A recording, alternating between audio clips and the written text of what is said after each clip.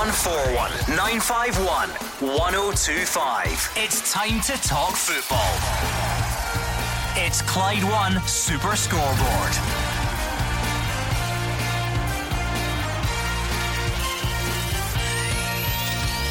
Good evening and welcome to Clyde One Super Scoreboard. Celtic ease past Clyde to set up a Scottish Cup quarter-final tie at St Johnstone. Rangers will meet Hearts after seeing off Hamilton, who should have had a stonewall penalty according to their manager. And Hibs and Inverness are also through, with two of the ties set for replays next week. I'm Gordon Duncan. Joining me tonight is Alex Ray and Hugh Keevins. But Hugh, it's only appropriate that before we get to any of that, we give our best wishes to Jackie McNamara, his family, at what is a difficult time. Yeah, before we discuss football, we should discuss something that puts football into perspective. Jackie McNamara loved a battle when he was wearing Celtic's jersey. Tonight he has to show those battling instincts once again, because he lies in the hospital with a personal challenge in front of him. Now, as a father who has a child of Jackie McNamara's age, can I say that I'm thinking tonight of him and his dad. I have known Jackie McNamara Sr. for decades. He is one of football's great guys, one of life's great guys. And as a father, I understand only too well what Jackie McNamara Sr. must be going through right now. I wish father and son the very best tonight. Yeah, absolutely. I was with Jackie a few weeks ago doing some media duties, and I'd like to wish him a speedy recovery at this difficult time. My thoughts are with his family, who are obviously going through this as well. So, speedy recovery, mate. And Jackie would have paid attention to the football and would want us to pay attention to the football. Well, we wish him all the very best. Well done to everyone who gave us goals and the best football possible in the face of Storm Ciara. And the Scottish Cup draw is one for the imagination as well. Rangers have already dropped 5 points to Hearts in the league at Tynecastle this season. On that basis, they can't take anything for granted in the quarter-finals. And if Celtic beat St Johnstone any more times at McDiarmid Park, they'll get them to keep. However, Neil Lennon can't be complacent when he takes his side there either. Not when there's a quadruple treble at stake. Yeah, it was great to see some of the teams going through. Rangers, Celtic, Hibs, Hearts, St Johnstone, Caley Thistle going into the last quarter final stages. Aberdeen's woes continue, Gordon. Five games without a goal. Refereeing decisions will dominate tonight as well, and Thistle remain bottom of the league. A lot to discuss. 0141 951 1025. That is the number you need to get in touch tonight. What's on your mind after an action-packed Scottish Cup weekend? Did you make it out to a game? Did you brave the elements and go along? If so, what was it like? What did you make of it? Maybe you sat back and watched it on the television instead. That's fine. Get in touch and let us know what you thought. Who stood out for your team? Maybe from a Celtic perspective, it was a much changed team, fringe players if you like. So who took their chance and who didn't? What did you make of the guys that we don't see very often? Rangers fans, you were the early kickoff on Saturday. What did you make of that victory? Hamilton fans, maybe a bit of frustration at the refereeing decision in there as well. So give us a call. Let's do it all. 0141 951 1025. Since it's a Monday, we need some awards though. We need a goal of the weekend. No, we need a result of the weekend first. Result of the weekend for me, I'll go Inverness Caley Thistle 1, Livy 0. Puts them into the quarter-finals against Hibs, the only side from out with the Premiership to be in the last 8. And it takes Robbo, the former Ace of Hearts, to Easter Road, where, if he tells the truth, he used to go as a kid because he was a Hibby. Yeah, I went for Inverness as well. I thought it was a brilliant result, and I think it was a fitting way to win. It was the only game. real shock we got, wasn't it? Yeah, absolutely. And I think the job that Robbo's doing up there, it's very difficult when you don't have the finances to compete with Dundee United, but he's doing a really good job into the quarter-finals. Well done him. Goal of the weekend? Well, I said to you on Saturday afternoon on this programme, when Scott Arfield's goal hit the back of the net, I said to Gordon, just think of Monday at 6 o'clock, because I'll be saying Scott Arfield. It's Monday, it's 7 minutes past 6. I'm saying Scott Arfield. Well, I was going to go for Arfield until you took him, so I'm changing my mind. I'm going for Ross Smith from BSC. Yesterday, Hugh, I was at the game. The celebrations were magnificent. The response for the fans, over 2,000 there as well. So just because of what it meant rather than the... Gordon, you had to be there. You know, these guys are out there working day on day, you know, they're living. And to see him popping up with a brilliant header, it was all about the delivery. Lovely header back across goal, and it was just great. It gave him a fighting chance. Ultimately Hibs' quality shone through, but it's a great moment for him. I think you've both unfairly overlooked Darren Miller from Darvel Juniors at the weekend, who scored from his own half. Did you see it? I've seen it, yeah. I think you've overlooked him, but anyway. And last but not least, your howler of the weekend. That can be anything really. It can be a refereeing mistake, a sitter in front of goal, a goalkeeping error. You can think outside the box. Alex? I'll go first. I thought it was Alan Muir's decision not to give a penalty against Connor Golson. For me, if it was any other player, in the country, all the opposition fans would be crying from the rooftops, and how he doesn't give it is beyond me. Sorry, going to have to be a referee jamboree tonight, because I'm going for Nick Walsh at Pittodrie. Derek McInnes is a man under severe pressure. The fans are booing him, and the fans who are booing him are getting booed by the fans who don't want the fans who are booing him to boo him. It's that kind of atmosphere at Pittodrie, and he was due a stick-on penalty, but Nick Walsh did not give it. A couple of weeks ago, stick-on penalty against St Mirren at Paisley, finished goalless. These are the fine margins, and these are the fine margins that can cost people their jobs. 01419511025 is the number, at Clyde SSB for Twitter. Let's hear from you. Let's go over all the weekend's big talking points, starting with the game in Cumbernauld yesterday. It was John Kennedy on media duties. Celtic fans, let's hear from you. What did you make of it? Was it as comfortable as you expected? Who took their chance? Because there were a number of changes for Celtic. So who took their chance? Who were you excited by? Who do you want to see a bit more of? John Kennedy says it was good to show how the depth in the squad. He says it wasn't easy in the conditions and called it a professional performance. Difficult conditions, we can never take any game lightly, so it was good to get through the game comfortable enough for us. A lot of players got minutes that they needed it, and it gives us a chance to rest a few as well. So it was a good balance to it and a professional enough performance. Yeah, it's not easy, I think. We've seen that the game earlier on TV looked tough, and then when you're out there, it's difficult. The minute the ball was in the air, it could have went anywhere and was swirling around. But again, the boys were professional. Respected Clyde as best, or as we always do any opposition, and we still put a strong enough team that they want to go and win the game, and we've done that convincingly. It's a bit of a show of strength, isn't it? We can make half a dozen changes and it's still a pretty strong looking lineup, isn't it? Yeah, we're looking back, and I think it was Partick Thistle in the League Cup as well. At home, we made 8 changes in that game and won 5-0. We came here today, made 6, and again we put on a convincing performance. But that's what it's all about. We need to utilise the squad. We've got a strong squad. There's plenty of players there who train very hard every day and waiting an opportunity, and games like that provide that opportunity for some of them. Lots of plus points for Celtic out of the day. I thought Olivier Ntcham continues to impress. I thought Bayo took his goal very well. Movement in the box was very good. Ryan Christie looked sharp. And you've got to throw in a mention for the evergreen, hyperactive Scott Brown, who got his goal and didn't take the day off when much younger men were taking it off. Sorry, Gordon, I was just about to say, I think the personnel changes was allowed due to the fact we're playing against Clyde, because when you look at the Rangers had to play a strong team, you look at Hibs yesterday as well having to play a strong team, but when you look at the personnel that came in for Celtic yesterday, it's quite impressive.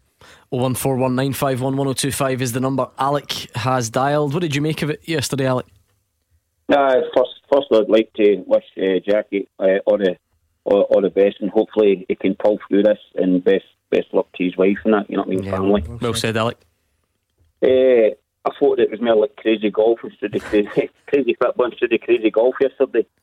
It was about passes and balls were getting putted up, and the next thing they were spinning away and whatever else. But like we say, it was a professional show. The Celtic against Scott Brown, and the middle. I like to look at the boy Klimala. I know he should have took his goal. It's his first full game. It'll come. But I liked his runs. He looks strong. He looks fast. So I was obviously that, and I'd like to come back to another point. I mean, obviously there's the one big moment, Alex, where he goes, it is a good run, and he goes through, he's 1-on-1 with the keeper and he doesn't score. We're so quick to judge, but even by our own standards, surely we're not judging guys by one missed chance. No, I think everyone knows he should have scored. Yeah, without doubt. I think the actual overall phase of play, James Forrest plucks it out there, and I think Alec touches on there, the weekend's games were horrendous, Gordon. The conditions were not conducive to football, so when they managed to get a kind of phase of play like that, you have to commend it. The ball through to him, the timing of it, and I think it was just begging to get wrapped into the near post, and unfortunately he's missed that. So you don't judge him on that, but your mind's eye catches the timing of the run, the weight of the pass and so forth. So you're looking at that for the positives. And as he said, Alec, they were very, very comfortable under difficult circumstances, Celtic. At the same time though, Hugh, given the way Odsonne Edouard is playing, given the way Lee Griffiths is playing, we might not get to see that much of Patrick Klimala. And all goal scorers want to score every chance, so he probably is a bit frustrated that he didn't stick that one away, get his first goal, get himself up and running. Neil Lennon's on record that Gordon is saying that he wants to go with 4 strikers. Well, he's got 4, and there's no doubt that Edouard is number 1. No doubt for me that Griffiths is number 2, and the other 2, Klimala and Facundo Bayo, will fight it out. But there's plenty of football to be played. I'm not suggesting that they'll start any games, Bayo or Klimala, but they might be handy to have around. As I say, I was taken by Bayo's albeit short appearance. His movement in the box was good, and I thought he finished it off very smartly. Alec, you want to come back in? Now that we're starting to get near the business end of the league now, it's just a countdown of the games now. I think for Celtic we're now approaching maybe single figures. We'll get St Johnstone in the semi-final, the Scottish Cup. Quarter-final. The quarter-final, sorry. Looking at how we've come back for the winter break, to up top, the football that we're playing, the interactive play between Griffiths and Edouard, the players that's coming back will look strong. I'm beginning to relax a wee bit because I want to enjoy watching my team go for 9 in a row. Now, this is history. I wasn't born in 1967, so I don't want to be in tenterhooks. What I've witnessed for Celtic, I'm like, could we dare to dream for the quadruple? Celtic have to tick all the boxes off. They have to tick off Hearts. It's top versus bottom on Wednesday night. They have to tick off Aberdeen at Pittodrie on Sunday.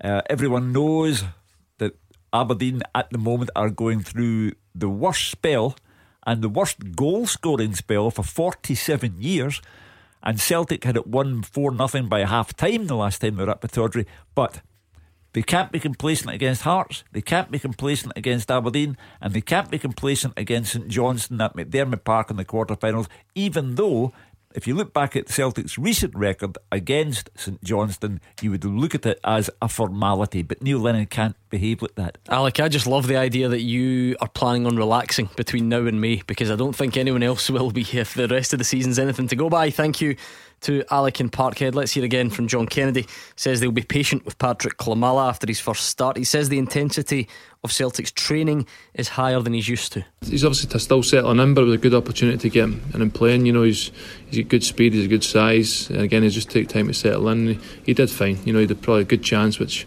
another day probably he can score, but again, he just needs to take time to settle in and not put too much pressure on him. That the other guys have been terrific in terms of Edouard and Griffiths of late, and himself and Bayo are obviously fighting out that third and fourth position as it stands, and we just need to give him time to get up to speed of things. And having spoken to him, the intensity of the training and the way we work is much more intense than he's used to, and then he'll get used to that as time progresses, and he'll get up to the speed of the game and how quickly we play. But he'll be fine long term. It's a step up in level first and foremost, and coming in here, the demands of it as well as the physicality and the speed of everything changes, so it takes a bit of time and adjustment for some players, and he's certainly one of them who will certainly work very hard with, but he's got the profile we hope that becomes a good player for us going forward. John Paul is a Celtic fan on the line. What jumped out for you yesterday, John Paul? Evening, panel. How's it going? Not bad. I was thoroughly enjoyed to watch the game and see a couple of players come back in. Christie, as a whole, what he brings to Celtic. He's been a standout performer this season, but with suspension began changing the formation yesterday. It was good to see him back in, knowing what he can do. Ely Nusi, I thought when he came back in the cup final, you could clearly see that he was rushed. And the game went on yesterday. He had a couple of good turns, touches, reflex, getting to the byline windows, corners. I thought it was good to see him back. But it'll be a headache for Neil Lennon. But you just wonder if he's going to stick with the two up front, which have been working so great for him, and these boys come back. Where did Ely Nusi fit in a 3-5-2? Because you have your two wing backs and then you have your two strikers. Christie, obviously, Van Champ playing so well. Christie coming back into that position, you didn't really want to move and charm out. That'll be good for Neil Lennon to have. It'll be a really good headache, and it's good for Celtic fans. John Paul, what position would you like to? What formation would you like to actually see then? Because you've obviously gave a few scenarios there. It was obviously the one up yesterday, and obviously in recent weeks it's been two up tops. What would you like to see going forward? I really like the 3-5-2. I think it's been working. I think it's been working for Celtic, and now I know in bigger games, whether Europe, Ibrox away Aberdeen, it's a big 5 weeks coming up for Celtic, and I just hope Neil Lennon 60-3-5-2. I really think that Griffiths and Edouard have been thriving off it, and but as I say, the players coming back in and sitting on the bench, they're talking they would walk into another team in Scotland, and it's good to have. So if that's the case, Alex, if it was to be 3-5-2, does El Yunusi fit into that or not? Not really. I don't think he fits into being a left wing back. That would be a step too far for me, because you're asking him to do the defensive side. I think James Forrest is more attuned to. He's played it there in various occasions over the last few years. So for me, they two are more effective further up. But if you're actually sacrificing that because of the good work that they're doing with Griffiths and Edouard, only Neil Lennon will know. He will analyse the opposition, see where they can get the weaknesses, and if that system fits into the opposition. So I was just going to say, just on that, one more point on it, would you expect it to continue to chop and change then? Because I think it'll be horses for courses. Surely players like El Yunusi, and I don't mean just him, surely players like him are good enough to get in the team. But ultimately, if you think the other formation is better, it's almost like, what comes first? Do the players dictate the formation, or does the formation dictate the players? Well, I think the big question would be, Neil Lennon would be able to answer that, Gordon, in terms of what he sees against the opposition. I think against the smaller teams, he'd most certainly feel as if they can overwhelm. They've so much of the ball, and it's wave after wave after wave. Whereas if you're going to like Ibrox, if you're going to Pittodrie, I think it's a different ball game. You're asking guys to play out of position, probably a wee bit more defending to do it. I'm not sure they maybe do it there.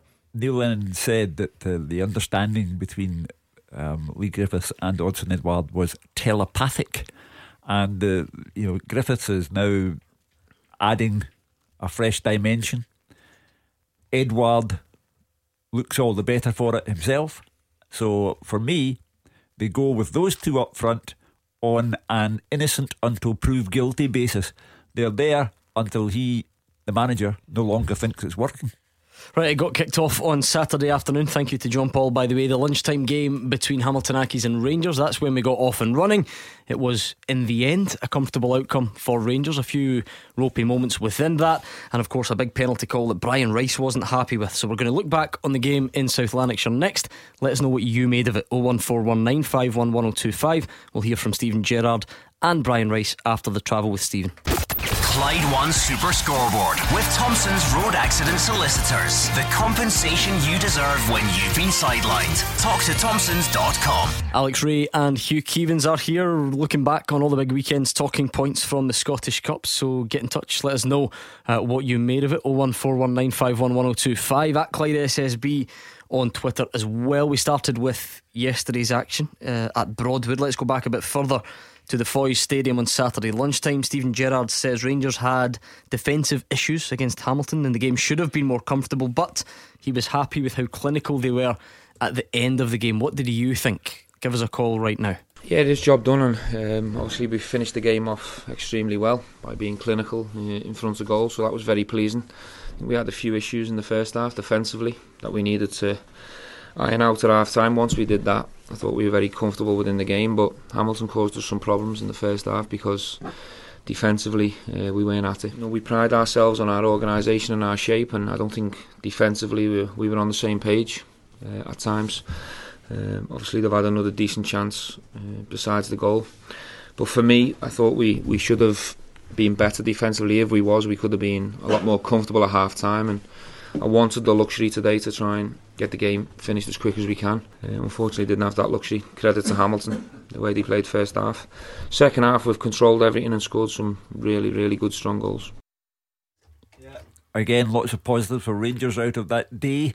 Yes, they get a lucky break when Hamilton were not awarded the penalty they should have been, but Arfield's goal scoring, terrific.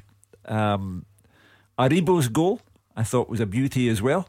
Well constructed, beautifully finished, and Morelos gets a goal which in the middle of a controversial time for him, that was a good thing for his temperament. So all in all, good day for Steven Gerrard. Nothing to be picky about, really.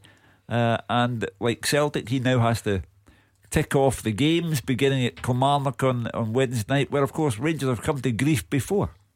Yeah, I agree with his assessment there, Steven Gerrard, particularly the first half. I thought defensively they were a wee bit 6s and 7s.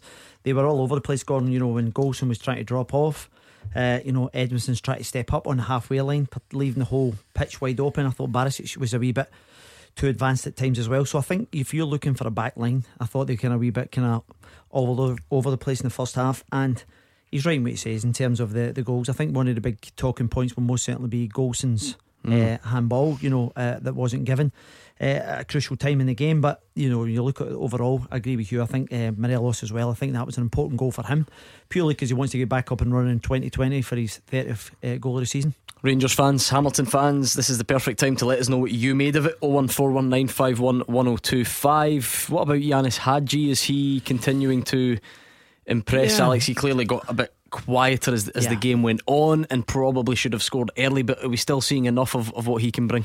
Gordon, I've seen him a couple of times now. That's 2 games in the bounce I've actually saw him. He is technically very good. He is very strong with both feet. Normally you kind of see a guy strong and not bad with other one. This guy's good awareness, a couple of movements with Alfredo Morelos. But the one thing I can say about this guy is he will score goals. The reason being is he always takes up areas where he looks as if he's going to score goals. I've seen him, as I said, a couple of times, and it looks as if he could have scored about 4 or 5. So he will pitch in.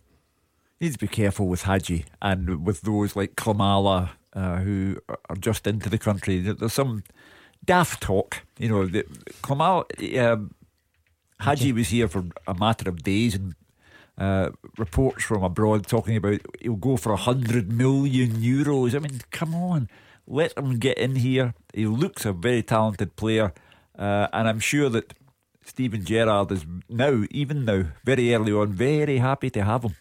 Well, Brian Rice says even Rangers coach Michael Beale told him on Saturday that Hamilton were denied a Stonewall penalty. He says the ref had a clear view of the ball hitting Connor Goldson's arm, and that he doesn't think the rule is interpreted the same way for each club. When you play the Old Firm, you need to take your chances, you need to carry luck, and you need to get some big decisions. We got 3 injuries on Saturday, we scored a good goal, and we didn't get a couple of the big decisions. That's all. I'm not getting into any trouble with saying anything. Michael Beale said to me at half time, that's a Stonewall penalty, I've seen it, how do you not get it? No, we never. So that's just the way it's been going. That's the last few weeks we've had a couple of things go against us. I says to the lads, you need to use that as a motivation. We've had a couple of decisions in the big games against Celtic, against Rangers. Now, if we'd have got a penalty, we might have missed it, we might have scored, so nobody knows. But I'm disappointed because the referee has a clear view of it. I've seen it, and the linesman's got a really clear view of it, and it's just something that's just went against us. How do we help them? Get better referees, get better assistants.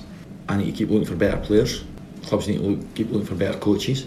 We just need to try and get better. Everybody needs to get better. Talking generally about that rule is well enough understood by clubs, by referees, and that it's been interpreted consistently across the games? That's a good question. I don't think it's been interpreted the same for every club. You just can't say that. I'm sorry, you just can't say that. That's an allegation of favouritism. Derek McInnes is at a big club, and a big club that's struggling, and he used to have got a penalty at the weekend, but the referee missed it.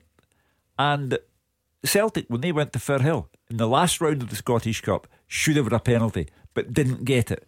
The referee missed it. It's inefficiency, but it's not cheating, and you just can't say that, Brian. Alex, usually there's a bit of a debate to be had over these things. Actually, there's not really, I don't think. I think even most Rangers fans who tweeted in at the weekend, certainly, forgive me if I'm misrepresenting you, feel free to argue back, but I think everyone accepts the referee's missed one there. Oh, there's no two ways about it, Gordon. You can actually see the way the ball lands. You're thinking, how did it actually die a death? It clearly struck his arm, which was out stretched. So, under the interpretation of this silhouette, Gordon, it fascinates me because I'm a crystal clear it's a penalty, but when you say you're trying to make your body bigger when you're going to ground, you naturally try and put your arms down, but it's still big. But no, actually, see, there is a distinction. Can you tell me about this? Because I was looking at this. For one of them, if you get to the byline and I slide to try and block it, yes, and my arm is trailing, propping me up. Yep. If the arm is going down towards the ground to sort of hold me up, that's fine. But this was different. I mean, Connor Goldson's arm was sort of stretched out straight in front of him as he leans down. So they are a bit different. Had he slid along the ground, and you see I've it seen quite it last often weekend, Gordon, where I saw it, and it's a trailing one and it catches his arm. If your arm goes down the way to hold you up, so to speak, on the ground, and it hits your arm, that shouldn't be a penalty. But this one's different because Goldson's standing upright and his arm goes out in front. Anyway, let's take another call from Andy in Finnieston. Hi, Andy. How are we doing? All right? Not bad, Andy. What's on your mind tonight? Well, the first thing I wanted to say was about Jackie McNamara. I'm through the same thing myself about 15 years ago. I had blood, and then I managed to get through it.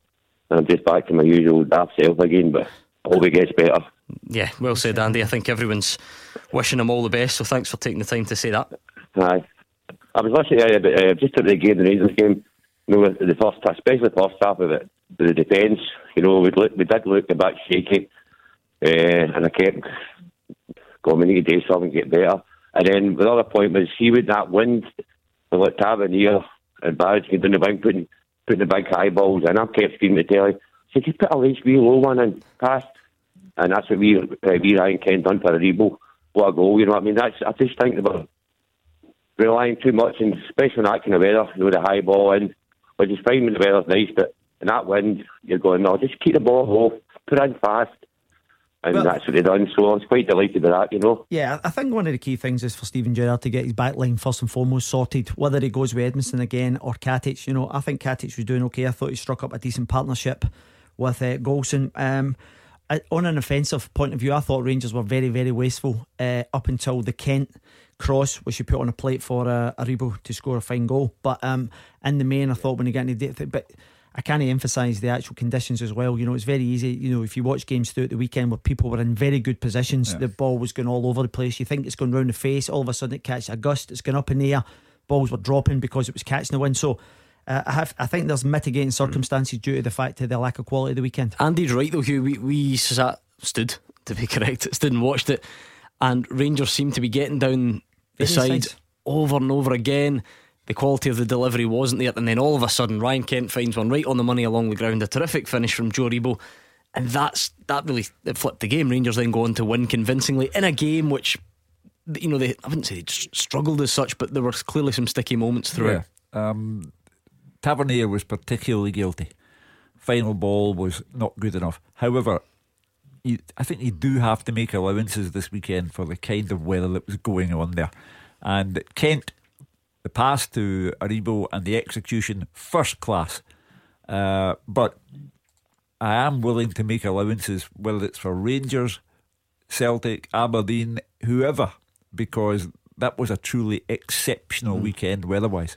Andy, the only other sort of talking point, if you like, or debating point amongst the Rangers starting 11 at the moment is the fact that Yanis Hadji's come to the club. He's come in, scored the winner against Hibs. What was it? It was against Hibs. We're just taking a mental block. It was Hibs, of course. It was Hibs, just the way you looked at me there, I thought. No, I was actually looking at Rory McIlroy's unbelievable shot on the TV. Oh, you're distracted. I'll just turn that off in a second. Andy, what about him? He gets kept his place in the starting 11 at the weekend. Are you happy with what you're seeing? The boy looks good. I think it'll take a wee while to settle right down to what he can do. But the boy does look. He's got talent. He's no frightened to take the ball. Even he's got men on him. The boy does look. It'll probably take a wee while to adjust. I know he scored a goal. He's debut and that, but something people expect. Well, that's him. But he's just blend him in nice and easy. Take your time with him, and hopefully he will come good for us. Just before we let you go, Andy, we've not really had the chance to look forward yet. What about that cup draw? I mean, Hearts, if you were to base this purely on the league table, you would say, alright, that's a good draw for Rangers, we'll take that. However, the last two visits to Tynecastle have not gone to plan. Is that a draw that fills you with a bit of concern, or are you confident? No, a wee bit of concern, because I said I was confident last time we played Hearts, and then look what happened, you know what I mean? No, we need to really up our game. The Rangers need to start, hopefully Morelos now you get that goal. We really need to start up the game like we did before the winter break, because that winter break just seemed to kill us. I've just taken Sol coats next year. Goodbye. That's whether you would. You know, he makes an interesting point there, Gordon, in terms of the one thing you know about going to Tynecastle. You know you're in for a battle, Hugh. You need to roll up your sleeves. They've got personnel. You know, you look at Boyce and Naismith, you know they two are going to rattle you, get in about you. It's so strange though, isn't it? You and I spoke about this a few times. We really thought they would kick on after the Rangers game, and they got through in the cup, but still not really managing to kick on. No, absolutely, Gordon. They still look to be stuttering a little bit, and you know, I think it's easy. We often said this. Do you remember we stood here with Craig Beattie that day, and then the following Saturday, you know, we were talking about it, and it says it's easy to get up for the Old Firm game. It's the bread and butter, the ones round about that you need to win. Has he put the system, Daniel Stendhal, before the personnel? No, because I think when you look at their actual, you know, you get rid of the ones that were a bit slower within the squad, and what he's done now is he's obviously got Suter playing at the back. He's also got Halkett, who are not bad, they're mobile, so when they are pressing high up, it allows them to recover for anyone. But they shed an awful lot of goals, and you know, again, I'm making allowances, not excuses, but in the awful weather at Falkirk on Saturday night, Falkirk hit the bar 3 times. He was lucky to get out of there. You think they hit the bar 3 times. It was difficult to tell with the amount of rain on the camera lens. You think they hit the bar 3 times. I wear specs, I'm used to that.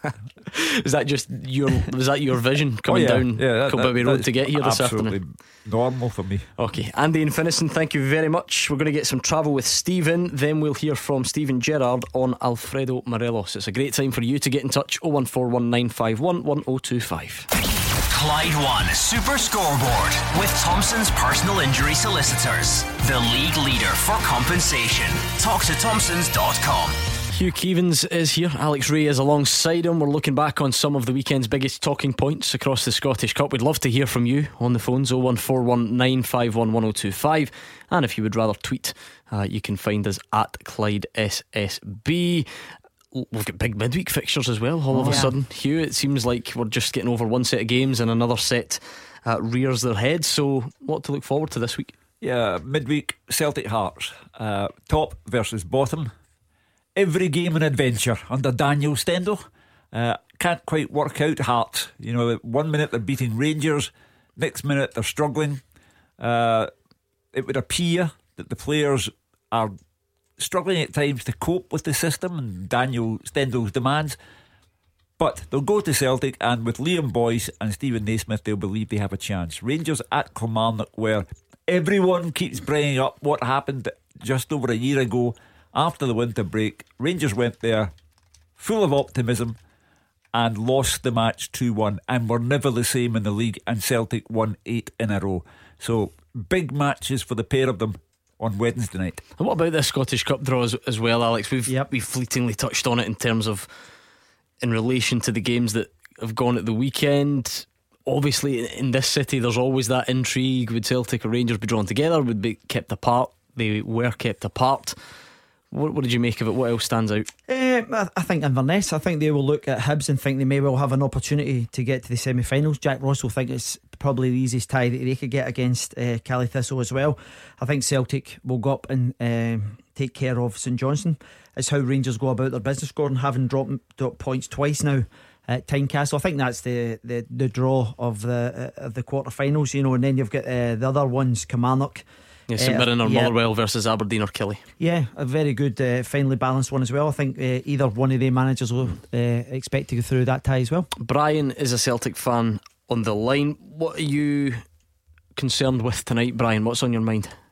Well, it's not so much a concern, it's more of what Hugh was talking about earlier on. I mean, players coming in, I'm a Celtic fan, as you know. I was there at Clyde on Sunday, and it was a very, very, very terrible conditions to play football in. But we were all dressed in, I'm sure, I don't know if Hugh was there or if the lads were there, we were all dressed in their jackets and, you know, like scarves, hats, badges, whatever. These guys are going out there with t-shirts and shorts on. Also, don't give them that credit, and that's both teams. What I was listening to at the beginning of the show, and Hugh was talking about players being given days off, you know, more experienced players and fringe players. Scott Brown won't take a day off ever. He won't take a day off, and I know that for a fact. I've been in company that that spoke to people and spoke to Scott. Scott Brown does not want to take days off. He likes to drive forward. He likes to show by example. I've seen him in Russia walking through -7 degrees, and he was wearing shorts and t-shirt to walk into the hotel. My point is that these guys are professional. These guys are working hard. Scott Brown, for me, how in God's earth are we going to ever replace him when Father Time catches up to him? And he's the only one that will break him down. He's the only one. Scott Brown will go and go and go until he can't go, The other point that I was going to make, and it kind of connects, is Scotland and the authorities that run this game must do something about this whole plastic pitch carry-on. We have conditions that are akin to, like winter conditions, but we can have groundsmen who can work on grass and move on grass and make grass good. The modern day grasses that we can get on, and I know that the cost will be greater, but these parks are going to cause serious injury to someone. Very, very simple response, Brian. Also, just on that accusation, and I'm not for a second saying you're wrong, because loads of pros would agree with you, Brian, but the evidence is still lacking about the direct correlation with injuries. That's the problem. The players don't like it. That's important, because PFA Scotland will tell you that. So maybe we should listen to the players. Lots of fans don't like it as well. But that direct correlation between, to get proof of increased chance of injury is still lacking. But anyway, the first thing you have to do is, if teams don't like it and want them removed, and want teams who have them to be refused entry to the top flight, do something about it. Make your case, get together, approach the SFA, the SPFL, but you have to do something. Not just talk. It's also the type of thing we could spend multiple shows on. So just so that Brian can get both points answered, let's keep his body temperature to one side and focus more on the football for Scott Brown. Yeah, I know good on him for being able to wear a t-shirt in the cold. It certainly wouldn't be me, but I'm sure for Neil Lennon the standout thing would be, Alex, 43 appearances by the 9th of January for a guy that we were told or people thought was going to be managed. Is that the phrase they use these days? 43 appearances by the 9th of February. It's a remarkable return so far, Gordon. I think one of the things you can actually label at Scott Brown is that he wants to play every single game. He wants to be up front and centre. He wants to drive the team forward. And we were touching on this prior to coming on the show about in terms of the personnel he has round about him. I reckon he could play for another couple of years easy. 2, 3, 4 years, because when you look at the guys at either side to you, he has tons and tons of legs. There's runners all over the place, and he's experienced, and he doesn't look as if he's wearing physically himself. So he has a few years Scott sends level. Himself up. He sends himself up, plays the part of the big daft boy from Fife, but he does know he'll be 35 in the summer, and he does know that it won't last forever, and that's why I think he wants to play every game, in every competition, in all weathers, because he will miss this game like nobody's business when Father Time finally does tell him to call it a day. So he is irreplaceable, and where Celtic get Scott Brown Mark II, I do not know. Thank you to Brian and Stirling. Let's hear a bit from Stephen Gerrard. He hopes Alfredo Morelos' goal on Saturday will send him back to being in top form. He says the striker has missed chances in recent games that he'd normally score, but believes he's on his way back to his best. I think he looked sharp today. I think he'll be disappointed that he never scored in the first half. I thought that was a real good chance for someone like Alfredo, so he's probably slightly disappointed he hasn't scored a couple today, but there was still part of his play that was typical Alfredo, where he's undefendable. He's really strong and powerful. He ran through the defender and won the penalty, which is obviously the breakthrough we were looking for. And then again, he's in the right place at the right time, and he still had to do a little bit with the header. It was a deflective cross, there wasn't much pace on it, so he showed the power in his neck muscles to guide that home. Hopefully that goal will spring him into more now, because we need him fighting as quick as possible. You think he needed that goal just to get the goal there? Yeah, possibly. I think all forwards, especially number 9s, they thrive on goals and they get confidence and belief from goals. He had a wonderful chance for us against Aberdeen that he normally takes, which cost us a bit. And today, first half again, it was a similar chance where he's in on goal and you'd expect the net to go, but Hopefully that header will spring him into more goals, but he's definitely getting in the right places. Some news, Hugh, going back to December 29th today, and that's that a 12-year-old boy has been charged in relation to alleged racist chants directed at a Rangers player in the game against Celtic at Celtic Park on the 29th. So police have issued this statement today, reminding the public as well, as the person charged is below the age of 18, he can't be named or identified for legal reasons, and those legal reasons are also what don't really allow this to become a big phone-in discussion, if you like. No. A 12-year-old boy has been charged. Criminal proceedings are active, and therefore we simply cannot speculate or debate it. Yeah, we can speak in general terms, of course. Fans, and it's no fault of theirs, but fans don't understand the law as it applies to newspapers, radio and television. It's not their business to understand it, but it's our business to say that because action has been taken by Police Scotland today, we cannot interfere with the process. In general terms, and with no direct reference to what happened today, racism in football and in everyday life is abhorrent. There's no one in here who is going to contradict that statement. It is abhorrent. We don't want it in football. We don't want sectarianism in football. But we cannot refer anymore to what happened today because the legal process has to be respected. A couple of weeks ago, there was a case involving Shay Logan, the Aberdeen fullback, and he spoke to the family of the boy concerned in that matter, and that boy has learned a harsh lesson. His family were mortified. They have learned a harsh lesson, and he will not do that again.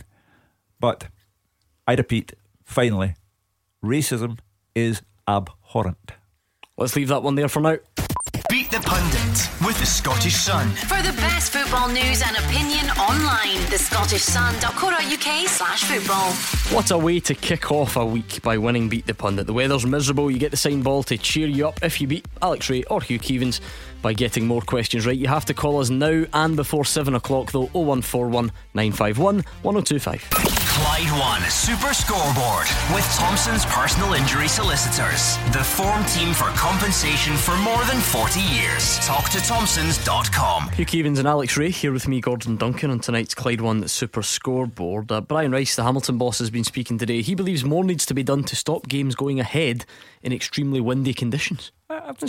Food for thought, Hugh. I'm just going to leave that dangling there. I wonder if you were out at a game at the weekend or if you watched it on the TV. Do we sometimes overlook the impact that wind can have in a game? We get obsessed about waterlogged pitches and all the rest of it. Is wind maybe worse than the lot? You tell us. 0141 951 1025. We'll dig into that after this, Hugh. Beat the Pundit with the Scottish Sun. For the best football news and opinion online, thescottishsun.co.uk/football. The first Beat the Pundit of the new week. It's a clean slate for listeners and pundits alike. And Kevin in Bargeddy is going to kick things off for the listeners this week. How are you, Kevin? I'm very well. How's yourself? Not too bad at all, Kevin. A Celtic fan, happy with the job done yesterday? Yeah, absolutely. Difficult conditions, but I go over the line. That's all that matters. Absolutely difficult conditions indeed. We'll hear from Brian Rice on that in just a second. Let's find out who you're up against, though, Kevin. If it's heads, it'll be Hugh, and if it's tails, it'll be Alex Ray. And it is heads. Hugh Keevins against Kevin from Bargeddy. Is that good news or bad news? It's always next week when you've been show takes you down. Let's give Hugh something else to listen to. That way he can't hear us anymore, Kevin. Right, here's the deal. If you've never heard it before, you've got 30 seconds head to head with Hugh. You can pass, so if you don't know it, pass it quickly and move on to the next one, okay? Yeah. Good man. Let's get stuck in. Your time starts now. Who scored a hat-trick for Hibs against BSC Glasgow? Deutsch. Who's the only non-Premiership team left in the Scottish Cup? Inverness. What country does Scott Arfield represent? Canada.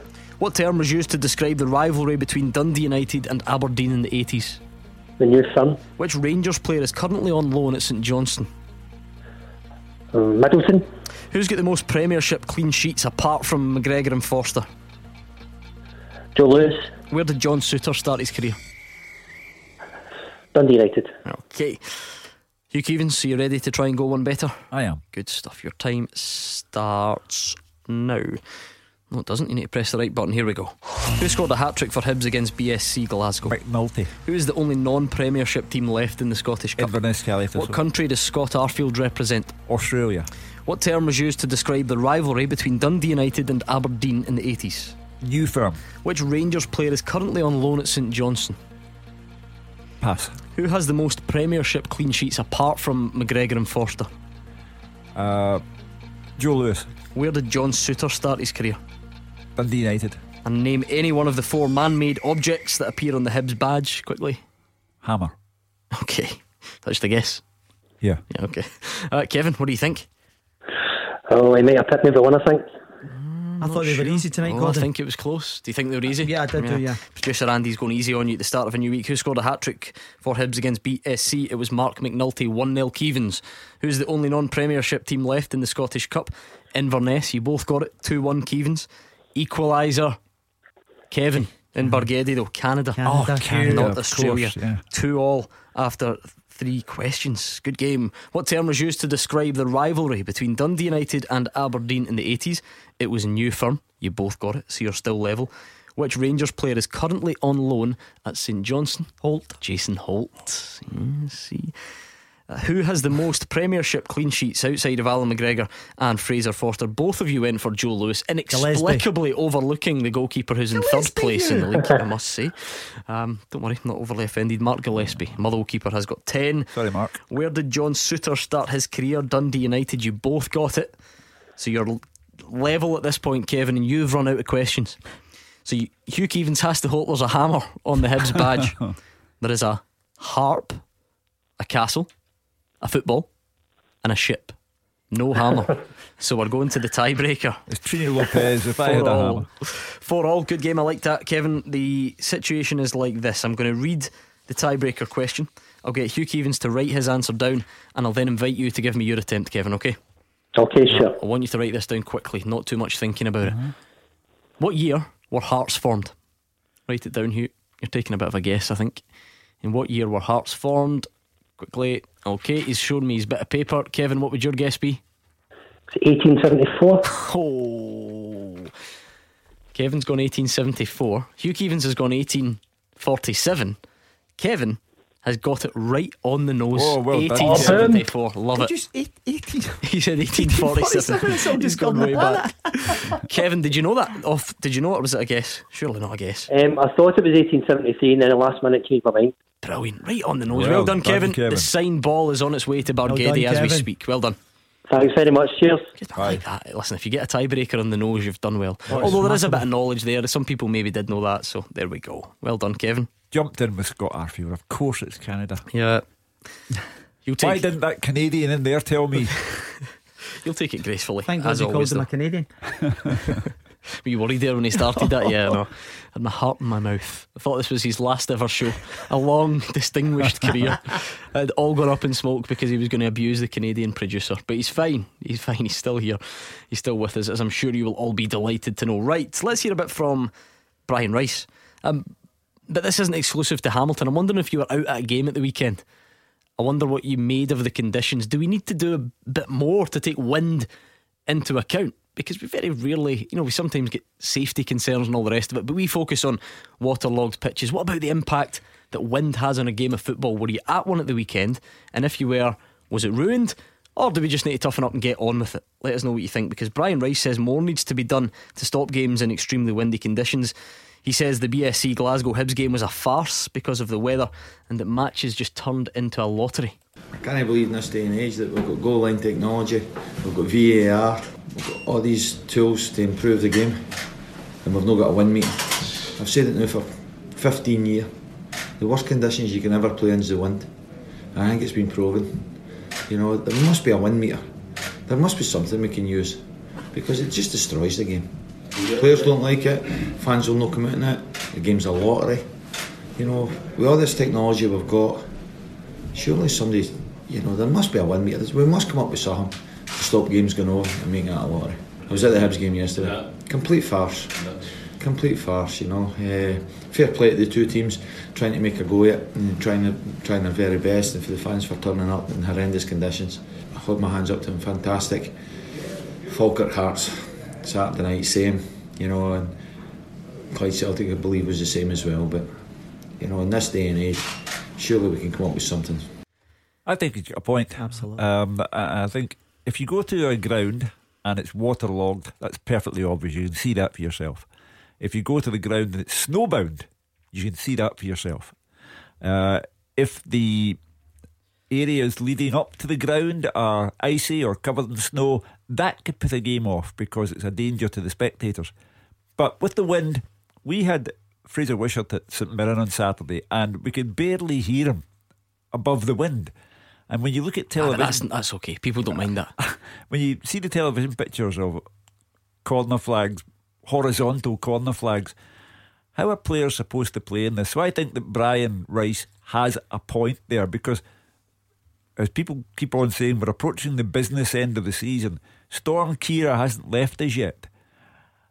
Big stakes, big points at stake, and we, you know, Alec, if the wind has an effect on the game, then why should it start in the first place?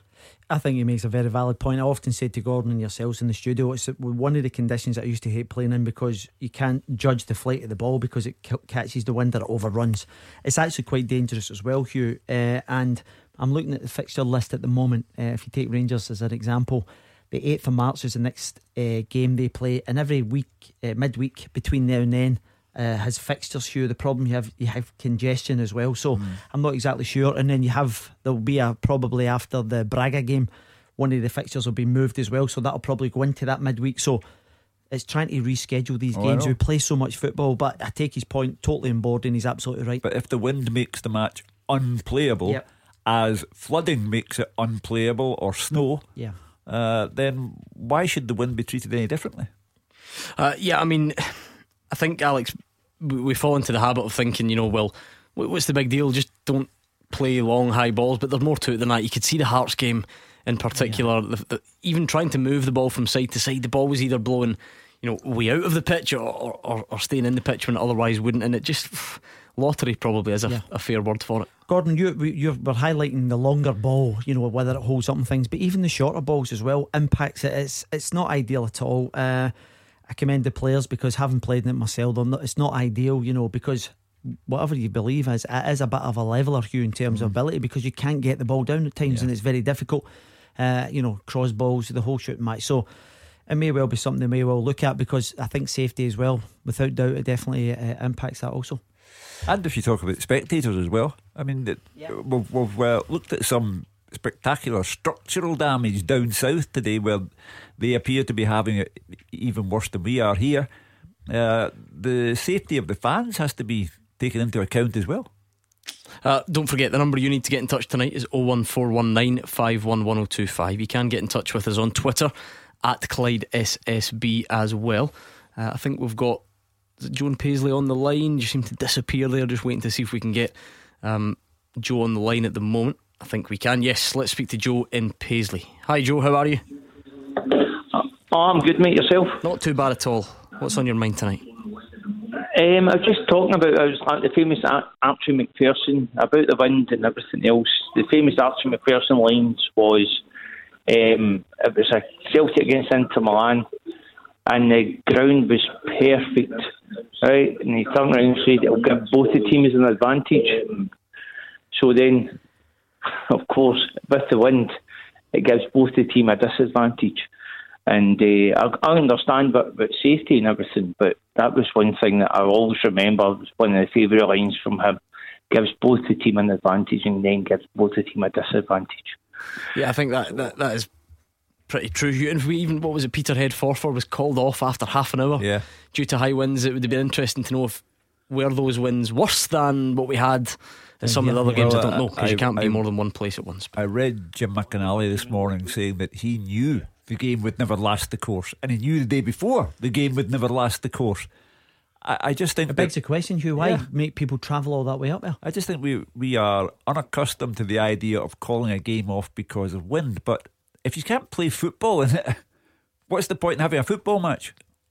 Yeah, exactly. I agree with that as well. But then the whole point is it's one of those ones is safety as well, and what you did mention, and it should be looked at as wind.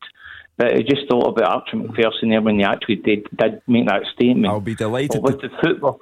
I'll be delighted to tell Archie that you remembered his words, because he and I speak frequently, and Archie will be delighted that you've remembered his words. But Joe, I wonder if that's maybe just missing the point a bit, because no one's pretending that it does favour one team or the other. That's not what this is about. We're not trying to cut one team slack over another.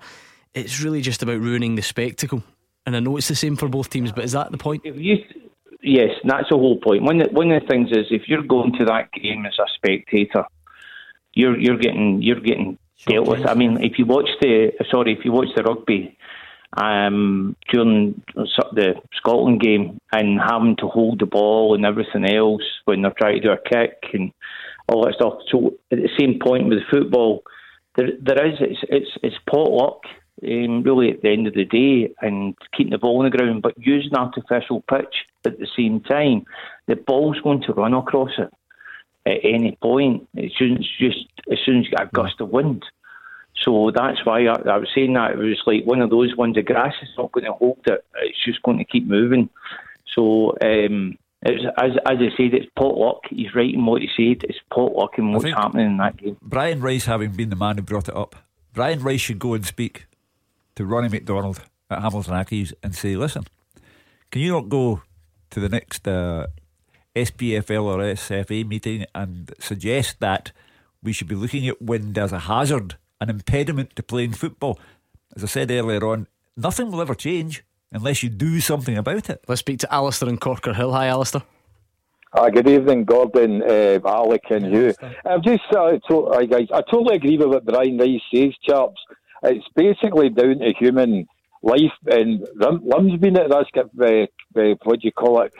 The grounds have been, because remember the Celtic Caledonian Thistle game was cancelled because something fell off Parkhead. But the Culture Rangers Killie games, oddly enough, cancelled with the same thing, and it happened at a Rangers European game that some came off one of the stands to hold it back.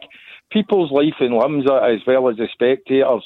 We want to see good football promoted. I know it's going to be, as Alex says, a possible clog-up, but if games don't go ahead through this, it's unfortunate, but at the same time I think it does seriously need to have to be looked at. Two separate things, to be fair, Hugh, because games will be called off if they're not safe. Yeah. Still, I think Brian Rice is coming at it more from a footballing perspective. Sure. So, they are slightly separate, but Alistair is on to something as well. Yeah, Alistair was telling the young whippersnappers in here last Saturday about that Inverness Caley Thistle game, because of course that was the one where Caley went ballistic and Celtic were atrocious, and it couldn't take place on the Saturday because part of the roof was in danger of being removed at Celtic Park, so they played it on the Wednesday night. Brian Rice is thinking, how do you play football? Brian Rice, as a footballer himself, when he was known as Chipper, was one of the loveliest footballers you would see, and he doesn't like it when he sees the beautiful game distorted by the wind. But you have raised a point as well, Alistair, that you also have to take into account the safety of those who are at the game. So, as I say, nothing will happen unless Brian Rice goes to Ronnie McDonald, or chairmen get together, owners get together and say, right, what are we going to do about this? What about your own team at the weekend, Alistair? Well, they get through, Gordon. I wasn't there on the Saturday. It was at a junior game, but I was one each when I left the house. I was mighty relieved to see they ended up winning 4-1. How did the juniors cope with the wind? It was very much across the way, Hugh. It was at the Benbird, what do you call it, Kilwinning Rangers game on Saturday, and it very much went across the park. But they coped with it not too bad despite the conditions, and at least try to play football. Kilwinning hounded the Bens down and more or less gritted out the result and played better to the conditions, I suppose. Are they still at Tinto Park, the Bens? It's New Tinto Park now, you across from Asda. They built one where the old cleansing ground used to be. I remember it well, the back of the other houses. And they're settled in quite well there. They're the top flight for the first time since the first season. But we're up against a battle to try and stay up. But it was a bonus getting there, so just enjoy whatever football happens between now and then. Good man. Well done. That was Alistair in Corker Hill. Hugh, Rangers have issued a statement this evening. It is very long, so I will just try and pick out the highlights if you like. It says, now police have charged an individual with racially abusing Alfredo Morelos at the Old Firm game on 29th December. It's necessary to state again, racist abuse in any form must never be condoned or dismissed. They want to make it clear that the Rangers have a duty of care not to say anything that might compromise a live Police Scotland investigation. Quite a number of paragraphs follow that, though. I would say mostly the gist of it is unhappy with the media who have dismissed or trivialised abusive behaviour, as too many outlets, journalists and pundits have done so in this instance. Perhaps there might be a bout of contrition, and one or two may feel a pang of guilt. The evidence some of them so loudly demanded is there in the form of this charge. It goes on to say that, Alfredo Morelos has been described as a waster, a cheat, an angry brat, and one columnist or pundit wrote that if you can't take the vitriol, you're in the wrong city. So this has been aimed at members of the media, Hugh, without naming them. I think that column was in reference to, was it Davy Provin's column Sunday, yesterday? If you scroll further down, it says, especially vulgar in this manner, in which claims of abuse, racist and sectarian have been dismissed in some quarters, BBC Scotland in particular, where the overall situation has been mocked amid outrageous claims Rangers were behind the leaking of certain stories. None of this shows our media and country in a good light. So I don't know if any of it's aimed at you, and people at Rangers are listening. They are more than welcome to phone in and tell us what we've done wrong. It seems it's been aimed elsewhere. But I think we all know who the other journalist is. A television pundit who demanded evidence of. You can see his name. It's Michael Stewart, who demanded evidence of a racist chant being aimed at Alfredo Morelos. Rangers are fighting their corner here. Let me say, in passing, Davy Provan is an old friend of mine and not a racist bone in his body. But we have a problem with it. It was, let's not forget, a Rangers supporter who, of 15 years of age, who aimed abuse at Shay Logan. And Shay Logan went to the family and that was sorted out, and the young man is chastened and will be better for having had the error of his ways pointed out to him. In general terms, and with no direct reference to any particular incident, racism in football is abhorrent. Yeah, I mean, that's the thing, Alex. We can all agree with that.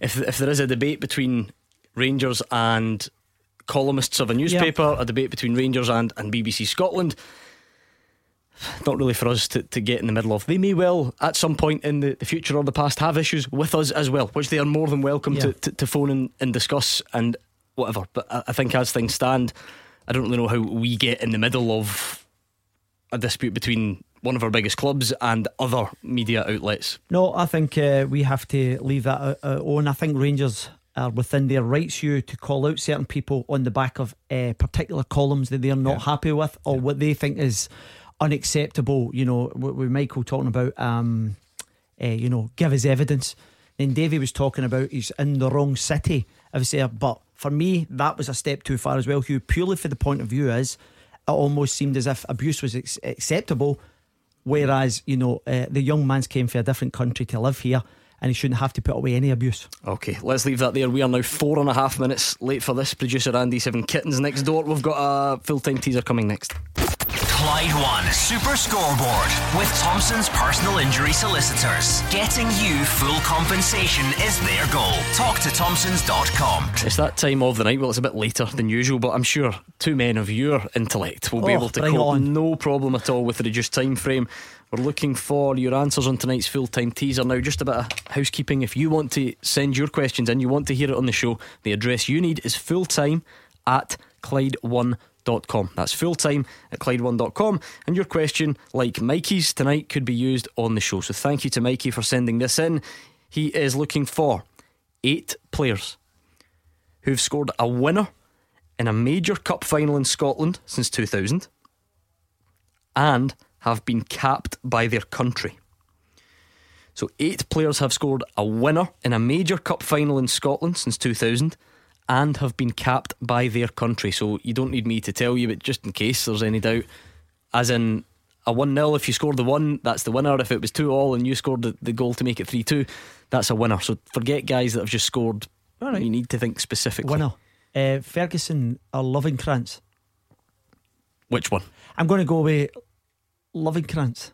Yes. And obviously been capped. He's done it twice. Yes. Yep. So he's one of the 8. Well done. Henrik Larsson must be in there somewhere. The 2003 League Cup final and the 2002 Scottish Cup final. Do you know Hugh Keevins? He is not. I mean, he scored in finals, but never the winner, if that makes sense. John Hartson. He's going through the old tried and tested. Chris Sutton. No. Chris Commons. No. Darren O'Dea. Chris Boyd. Darren O'Dea, no. Chris Boyd, yes, the winner in the 2008 Scottish Cup final against Queen of the South in a 3-2 win. 18 caps for Scotland. Ji Sung Young. No. So it can be Scottish Cup or League Cup, just a major cup final. Yeah. Okay, I'll just repeat it once more and we'll leave David it out Thompson? there. No, we'll leave it out there for the listeners. Can you name 8 players who've scored a winner? So it has to be a winner in a major cup final in Scotland since 2000, and they've been capped by their country. So guys like Peter Lovenkrantz, he's done it twice and he's been capped by Denmark. Chris Boyd, 2008 Scottish Cup final, capped by Scotland. Chris Commons. No, he said that already. Oh dear, we'll leave it there. Bit of news coming out of Fir Park this afternoon, Hugh, and that's that Motherwell have now cleared all of their outstanding external debt. Now a final payment of around £80,000 has been made to 5 individuals who invested in the club back in November, and the balance has been settled following the transfer of James Scott to Hull at the end of the window. You remember that, it was a fee of around £1.5 million. So over £2 million of debt has been cleared in 3 years. They now operate with 0 external debt, and for the first time in 40 years I think it is, will work with no fixed or floating charges over Fir Park Stadium to external parties. Well, when James Scott was sold and people said, why are you doing that? That's why you're doing it, to give the club stability, security.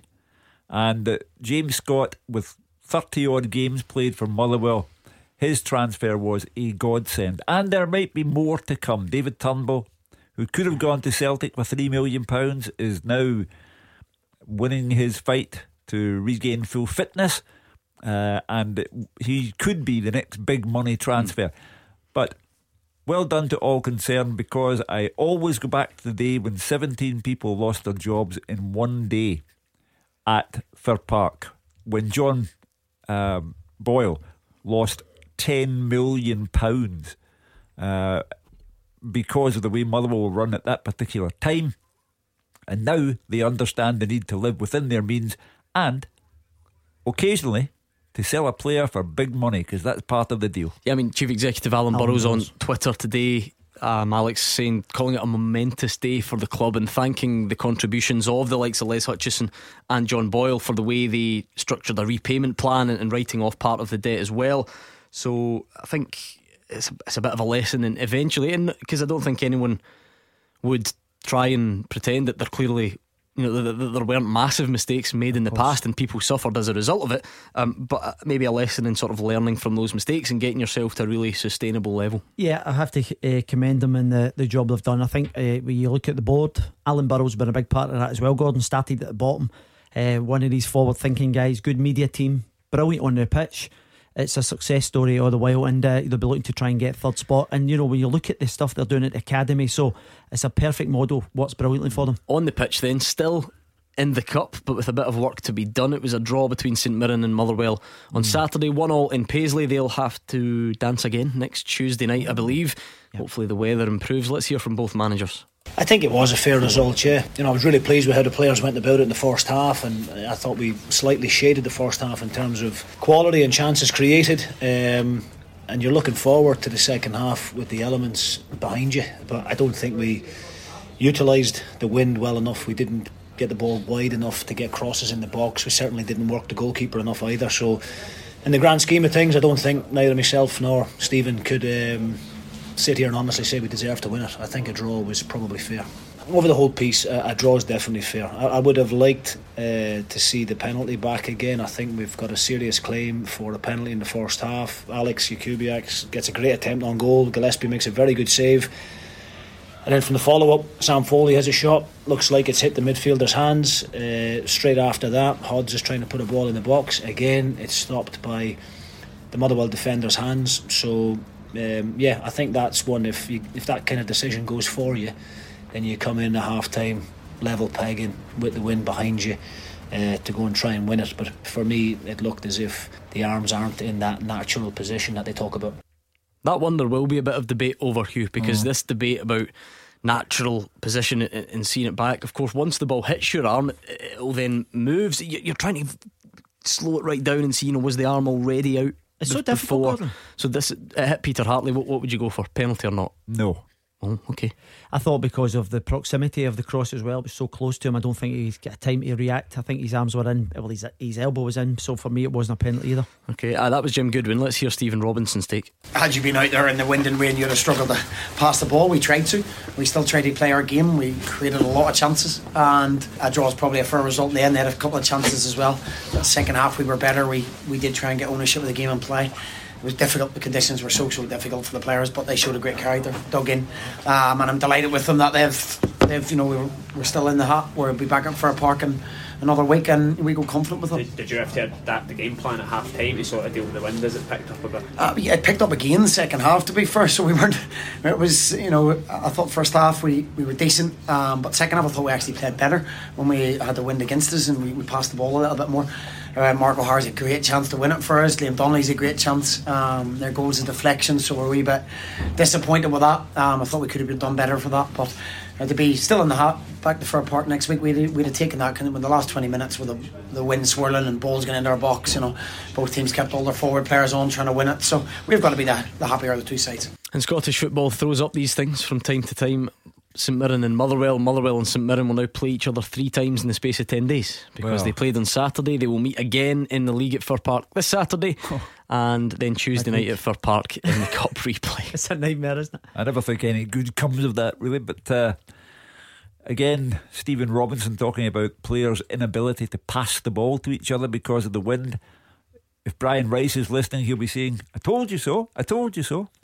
But I think both managers were in agreement that at the end of the day, all things considered, including the weather, a draw was a fair result, and they'll just have to go on with their triple header. And it's the 2 replays, if you like, that are scheduled to meet each other, Alex. Yes, so that's correct. The incentive for Motherwell and St Mirren is that they would also have a home tie in the next round if they were to get through, and that would be against Kilmarnock or Aberdeen. And you would think either one of them would fancy their chances, particularly at home, Gordon, and they will be desperate to get into that next round, that's for sure. And because it brings a wee bit of kudos, it gets some more finances through the door as well, and it gets you going in the right direction, and I look forward to them. Yeah, so that replay is down for Tuesday the 18th, I think it is. Yes, Tuesday the 18th of February. Lots of 2 games to come before that. So St Mirren away to Livy midweek, away to Motherwell the following Saturday, then away to Motherwell again just a couple of days later. So we'll keep an eye out on those games as they draw ever closer. What about tonight's teaser though? The question is this: can you name 8 players, we're only looking for 8, you're getting off lightly, who have scored a winner in a major cup final in Scotland since 2000 and been capped by their country? So you've got Peter Lovenkrantz so far. He did it in the 02 Scottish Cup final, the 03 League Cup final, and he's been capped by Denmark. Chris Boyd, the 08 Scottish Cup final, he's been capped by Scotland. Stevie May? No. Ryan Christie? Yes. Do you remember when? Would have been the last couple of years. Yes. Who was it against? Hearts? No. Aberdeen, yeah. Tom Rogic. The 2018 League Cup final against Aberdeen. Yeah, you'll remember that one, Hugh. That was a bit easier to remember because of the significance attached. Yeah, that was a treble winning goal.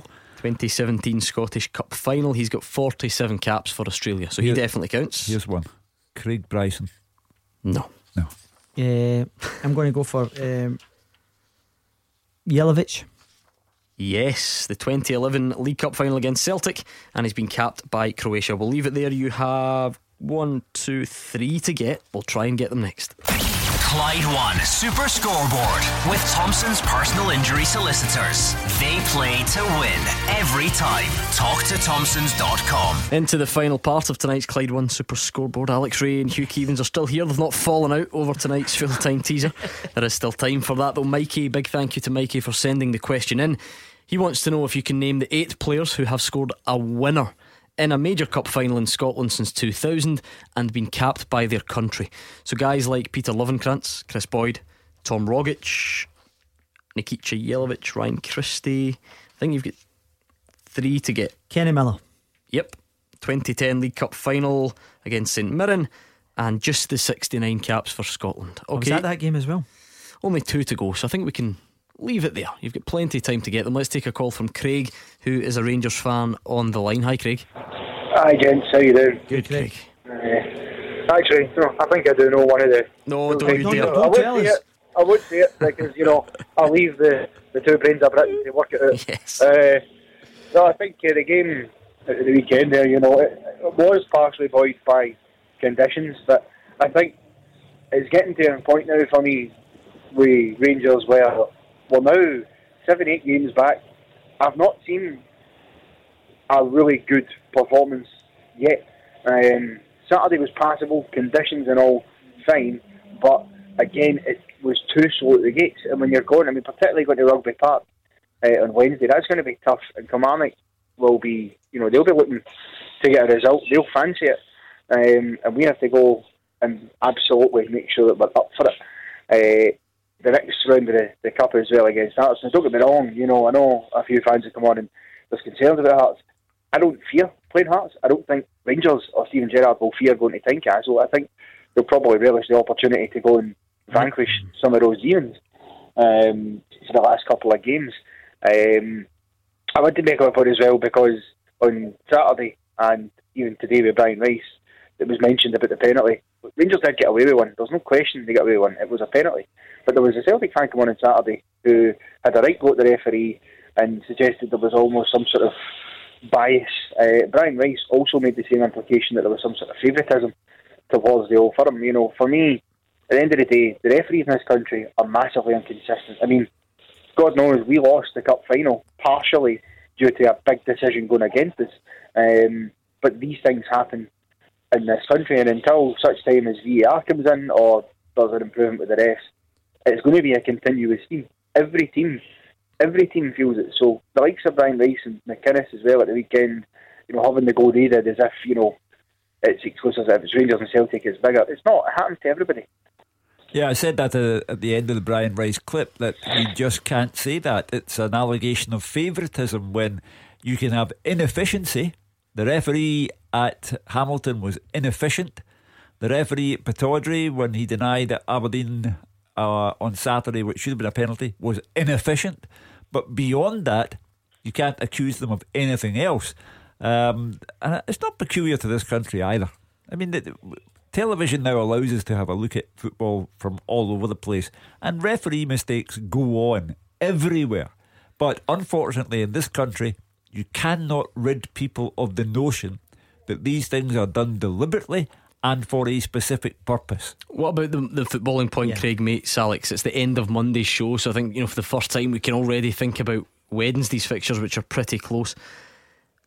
Will Rangers need their best performance of 2020 to win at Kilmarnock? I mean, is that possible, just given the type of venue it has been in the past for them? Yeah, I think when you go back to this time last year, Gordon, I think Rangers lost after the winter break, lost in the last day of the season down there, so it's a difficult venue. I think they've won twice against Kilmarnock this year, so more favourable. But whatever way you look at it, it's always a hard game. If it was the opening game of the season, not a last minute or a last couple of minutes that Rangers scored here. So, you know, they know. Kilmarnock have actually started to turn the corner a little bit. A couple of decent results on the back of some terrible form of late. So they'll have to go down there. They'll have to match them physically, because the one thing about the Alec Dyer's mob, they will get wired in. They're on a little bit of run and they'll be looking to try and kind of turn Rangers over. So, but they will have to play better. That's for sure, Rangers. That's Craig won't speak on behalf of all Rangers fans. It never works like that. But I get the sense from the calls and from the tweets that they're still hoping that they'll get this really good, convincing performance, and then a sigh of relief if you're like, right, okay, we're back, we're over that wobble. You know, if you look at the two of them going for this title, since the winter break ended, Celtic have been terrific, scored a lot of goals, played a lot of good football, and Rangers have had their ups and downs. But you're ticking it off game by game. Rangers have to go to Kilmarnock, where they've come to grief. Is it another banana skin? Then Rangers play Livy at Ibrox, who have a habit of being a nuisance for Rangers and Celtic. Celtic Hearts, top versus bottom. Is it a shoe-in? Who knows until the game's played. And then they go to Aberdeen, where Aberdeen cannot buy a result, cannot score a goal, and the last time they played Celtic there, they were embarrassed. But it's easier for me to say it than it is for two lots of footballers to do it. So they're still ticking the games off one by one. Yeah, Craig, a lot of the focus from your fellow Rangers fans, I've noticed, either on the show or on Twitter, has been about the new boy Yanis Hadji, just because he's come in maybe a bit quicker than people expected. People might say he had to, because Rangers needed that spark.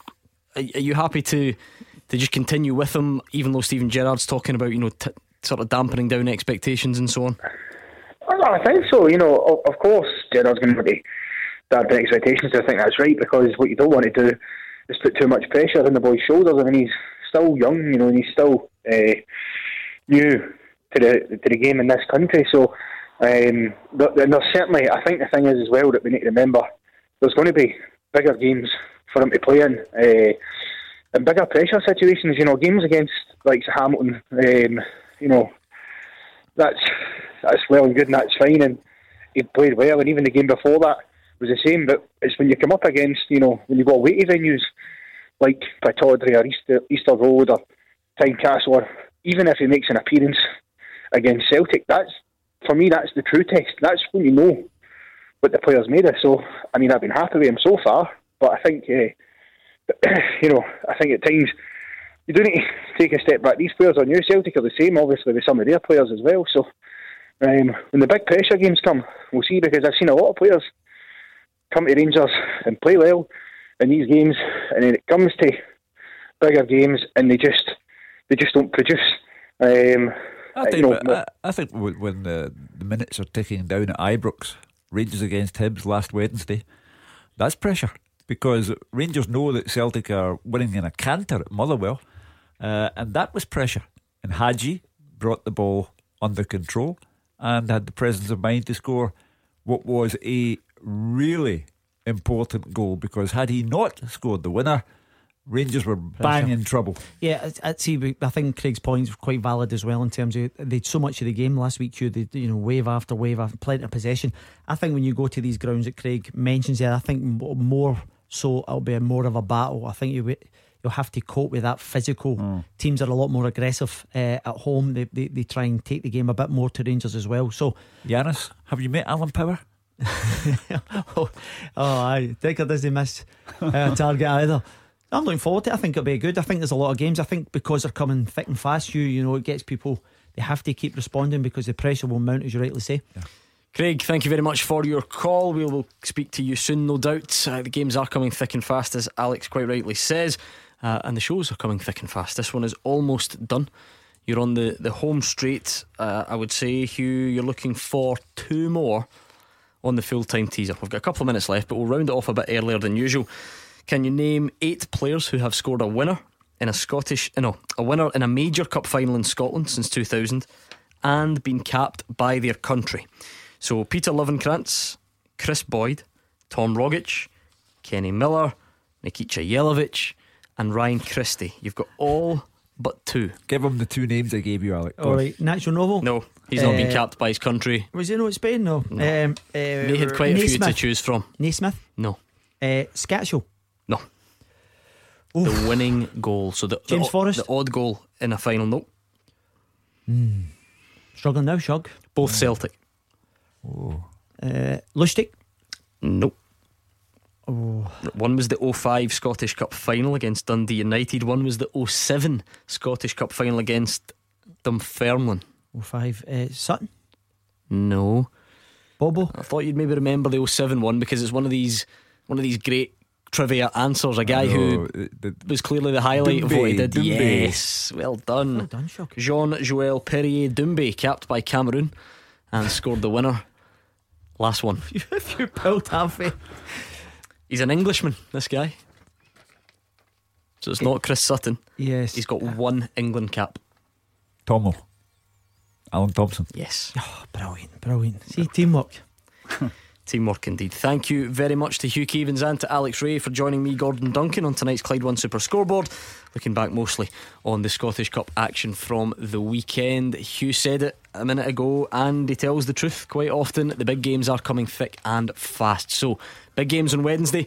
We'll be back around the clubs on their media duty tomorrow and give you all the highlights from what the relevant managers had to say. Let me just finish off by thanking you as always for your calls and tweets. Much appreciated as always. And to those of you who just listen quietly as well, we appreciate that also. In the meantime though, stay right there, because Callum Gallagher is up next and he'll look after you for the rest of the night. He's going to be joined on the show by Anne-Marie. Callum Gallagher's up next.